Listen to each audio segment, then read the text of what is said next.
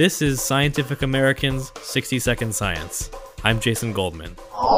Deep beneath the frozen surface of the Arctic swims a sea unicorn. In reality, it's a whale with a spiral tusk sprouting from its head, the narwhal. Biologists have long debated the purpose of male narwhal's tusks. The tusks, like those of elephants, are actually elongated teeth. And since narwhals are usually below the sea ice, it's tough to see how they use their tusks. It turns out we don't know pretty much anything about them because they're impossible to study really in the wild. Arizona State University evolutionary biology graduate student Zachary Graham.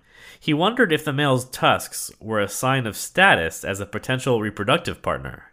Comparing tusk size to the whale's overall body size could provide evidence. One of the main trends that has been documented in over 100 different animals and 100 different traits is that there's disproportional growth.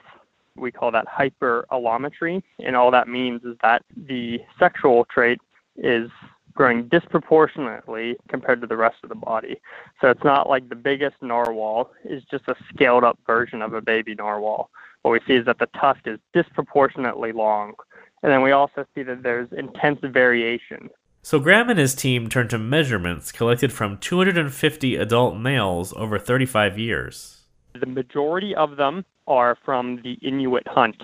So the Inuit have been killing narwhals for thousands and thousands of years, and anytime they do that, the Greenland Institute of Natural Resources asks them to collect a bunch of data. Turns out the length of the tusks can vary widely, even for males the same size, ranging from 1.5 feet to more than 8 feet. The finding is in the journal Biology Letters. The top tusks thus appear to be like a billboard that shouts, "Look at me, I'm the biggest."